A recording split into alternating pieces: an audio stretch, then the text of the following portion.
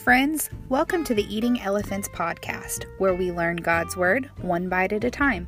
My name's Holly, and I pray that you are encouraged today. Soon the news reached the apostles and other believers in Judea that the Gentiles had received the Word of God. But when Peter arrived back in Jerusalem, the Jewish believers criticized him. "You entered the home of the Gentiles and even ate with them," they said. Then Peter told them exactly what had happened. Acts chapter 11, verse 1 through 4. Peter has some explaining to do. Does anybody else get annoyed when they need to defend themselves? Especially when you know your actions were right?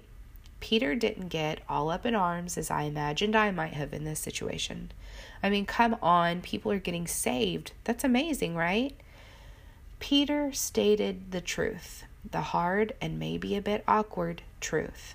This is what happened, guys. The Holy Spirit told me what to do. Peter tells them about his vision happening 3 times, and then about these guys, these Gentile guys, calling for him, knowing exactly where he was.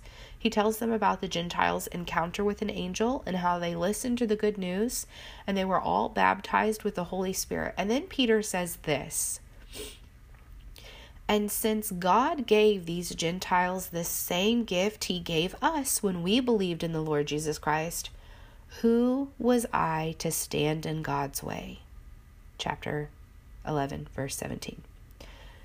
The critical Jewish believers' response: when the others heard this, they stopped objecting and began praising God. They said, "We can see that God has also given the Gentiles this privilege of repenting of their sins and receiving eternal life." That's verse 18. So fact, Jesus wasn't playing around when he said in Matthew 28:19, "Therefore go into all the nations," all. We don't get to exclude people from the hope of Jesus, the gift of repentance and eternal life, because they don't fit into our mold of who deserves to be saved. So question to ask yourself: am I withholding the good news from anyone? Another fact, even the Jewish believers were off sometimes.